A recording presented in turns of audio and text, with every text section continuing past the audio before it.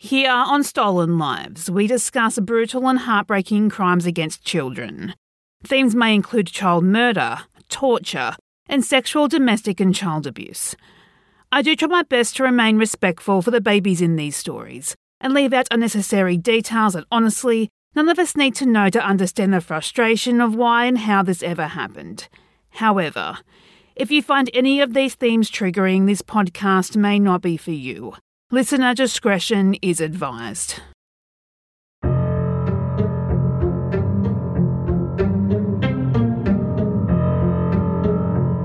This week's episode is a listener suggestion. Thank you to John for bringing Patricia and Leanne's story to my attention. I'd never heard of this story before, and honestly, when I look into it, I'm not surprised. There is literally nothing after the trial, and even before that, it seems the news articles were hidden away and very short on detail, which is heartbreaking to me. Here are two girls who had their lives stolen in the most brutal and horrific of ways. I'm going to bring you everything I could find, which isn't much, but it is something to remember these beautiful girls.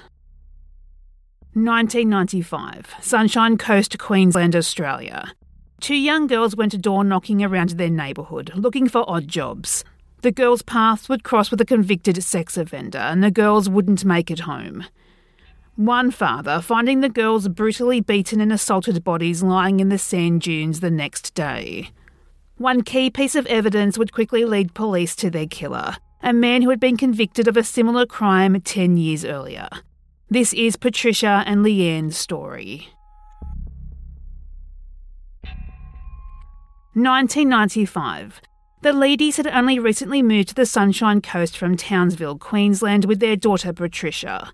Patricia was excited for the move. The Sunshine Coast is known for its beaches and beautiful people, almost like Hollywood for the 8-year-old girl. Patricia would be enrolled in Bocarina State School and quickly made a best friend, 10-year-old Leanne Oliver. Both girls lived in the same neighbourhood on Illaroo Street. The girls not only became best friends, but so did their families. It wasn't unusual for one family to visit the other for a weekend barbecue. The last weekend of October 1995 was no exception. Sunday, October 29, 1995. The Leedies attended a neighbourhood barbecue at the Oliver family home. Patricia and Leanne had other plans though. Bored with watching the adults talk and drink beer, they decided they wanted to go make some quick money. They would ask their neighbours to do odd jobs in exchange for some pocket money. Patricia and Leanne knew their parents would never agree, but they had a cover. Leanne told her brother they had permission to go, so he wouldn't tattle on them, and in the early afternoon they went on their way. Neighbours would later report seeing the girls going from house to house. Neighbour Christine Scarlett was approached by the girls, offering to help her in the garden. Quote, "They seemed a bit timid and shy, standoffish, but they still had the confidence to come up and ask." Unquote. At the same time, the Olivers' neighbour was also having a barbecue get-together. In attendance was 27-year-old Paul Stephen Osborne and his girlfriend. Osborne knew the Olivers and their daughter Leanne in passing. It was a small and friendly neighbourhood. Osborne would later state that day he was drinking heavily, at least 12 full-strength beers in total, and he had been smoking marijuana.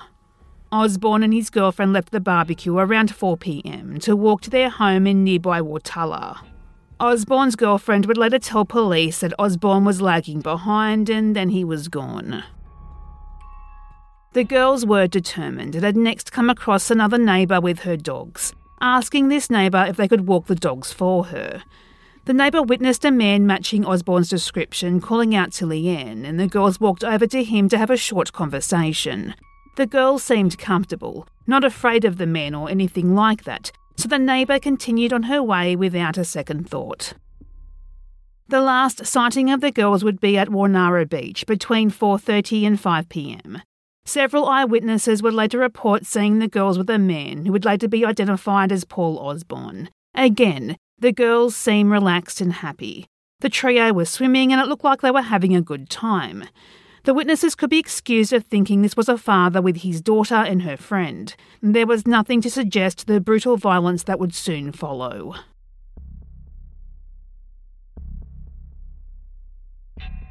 That evening, the Olivers' barbecue was over and the Leedies were ready to head home, but Leanne and Patricia were nowhere to be found. This was when Leanne's brother told on them, revealing the girls' plan to make some money while the adults were busy. Leanne's father, Albie Oliver, told the other worried adults he would handle it. He would go out and search for the girls. What he thought would be an easy and quick search. He thought he would find the girls walking home fairly quickly. He would have been ready to give them a lecture on not wandering off without telling someone where they were going and when they were going to return. But the hours would pass and worry would turn to panic. There was no trace of the girls anywhere in the neighbourhood. Albie would expand his search to nearby Wanara Beach, a location the girls would frequent regularly. Monday, October 30th, 1995, 5 a.m. Albie Oliver was searching the sand dunes on Wanara Beach when he stumbled across every parent's worst nightmare. He found the bodies of his daughter, 10-year-old Leanne Oliver, and her friend, 8-year-old Patricia Leedie, lying side by side. They were partially clothed and battered beyond recognition.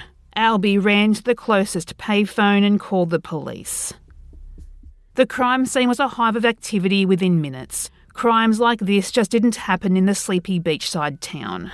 This area was filled with young families and professionals. Crime was low and violent crime was unheard of.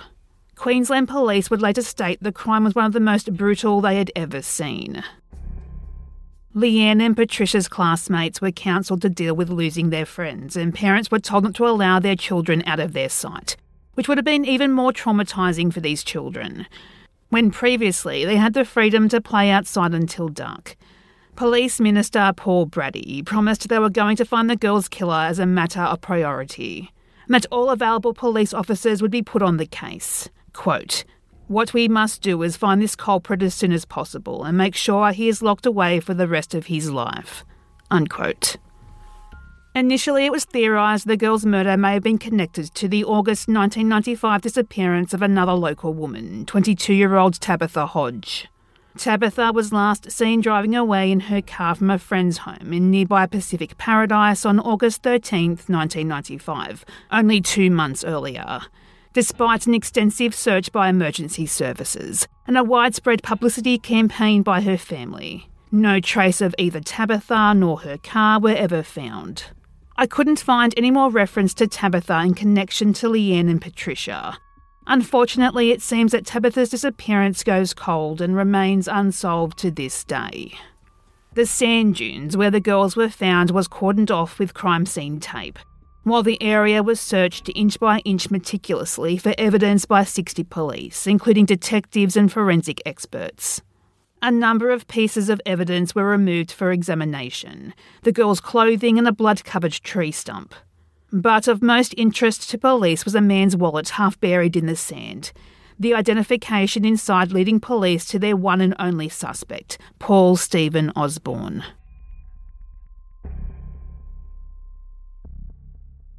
Osborne was brought immediately in for questioning. He was already known to police. He'd already served time in prison for a violent sexual assault and attempted murder of a teenage woman. 1985. Osborne attacked a 19-year-old woman in Brisbane, Queensland. He sexually assaulted her and attempted to strangle her.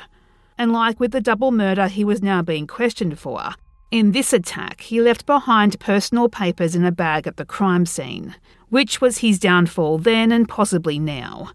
For this crime he was sentenced to 6 years in prison, but would only serve less than 4 years, being paroled early on good behaviour. Osborne, of course, initially denied involvement in Leanne and Patricia's murders, but once police dropped their key piece of evidence, his wallet, Osborne would confess to being responsible. However, due to the amount of alcohol and drugs consumed at the barbecue, he claimed not to remember much about the attack. When police asked him why he killed the girls, he replied, "I don't know.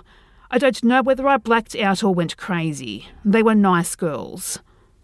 What Osborne said he did remember. He remembered seeing the girls on the beach and the three of them went for a swim. He remembered leaving and the girls chasing him as they were returning his wallet he had forgotten. Osborne said the next thing he remembered was holding a large tree branch or stump and was bashing the girls and they were unconscious or dead. He said he didn't remember sexually assaulting them. However, Leanne and Patricia's autopsies would show both girls were sexually assaulted before their deaths. Just before midnight, Monday, October 30th, 1995, Paul Stephen Osborne would be arrested and charged with the sexual assaults and murders of 10-year-old Leanne Oliver and 8-year-old Patricia Leedie. The public was understandably angry. Almost 200 people lined the street outside the court, yelling abuse as Osborne was taken in for his trial, holding up placards demanding to reinstate the death penalty. A crane was draped with a banner. Osborne's defence asked for leniency due to their client being under the influence at the time of the crime. Interestingly, this was the same defence used during Osborne's previous conviction 12 years earlier. Albie Oliver took the stand and testified at discovering the bodies of his only daughter and her best friend, that he now suffered from post-traumatic stress disorder because of what happened, that he and his wife had separated, that he had lost his entire family because of Osborne's actions that day, that he found it difficult to accept Leanne was never coming back. I honestly could not imagine finding what Albie found that day and not be psychologically affected. February 1997. Paul Stephen Osborne was sentenced to 2 consecutive sentences of life imprisonment for the murders, plus an additional 46 years without the possibility of parole for the sexual assaults. He would basically need to live 3 lifetimes to serve his sentences. In sentencing, Queensland Supreme Court Justice Glenn Williams said he had no other option as Osborne was quote-unquote beyond redemption. Albie Oliver spoke outside the court, telling the waiting media he was satisfied justice had been done, but it still didn't bring his daughter back. Quote, "But the one thing I am not happy about is that he is still alive." Unquote. Leanne was described as gifted and lovable, beautiful. She loved everyone and loved life. Heartbroken, Albie told the court during his testimony, quote, "She wouldn't harm a fly, it's just so unfair that someone would do that to her." Unquote. And that was recognised on November 2nd, 1995, when more than 300 attendees attended Leanne's funeral at Gregson and Waite Chapel in Caloundra to mourn and say goodbye to their daughter, sister and friend. Leanne's teacher read a poem that Leanne had recently written in class during the hour-long service.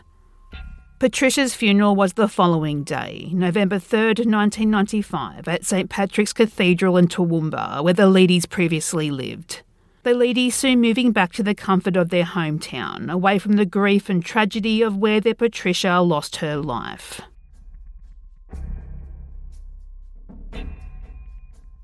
If you have your own thoughts and theories on the case we discussed today, or any case we talk about on Stolen Lives, please search Stolen Lives on Facebook, like the page so you don't miss an episode, and join the discussion group to talk about your thoughts and theories. You can also talk to us on Twitter, search lives_stolen, or on Instagram, Stolen Lives Podcast. If you like what you heard today, we would appreciate it if you share this episode on your social media of choice, and subscribe and leave a positive review on your podcast app. Today's episode was researched and written by me, Ali. Hosting and production was also by me, Ali. Music is by Mayu.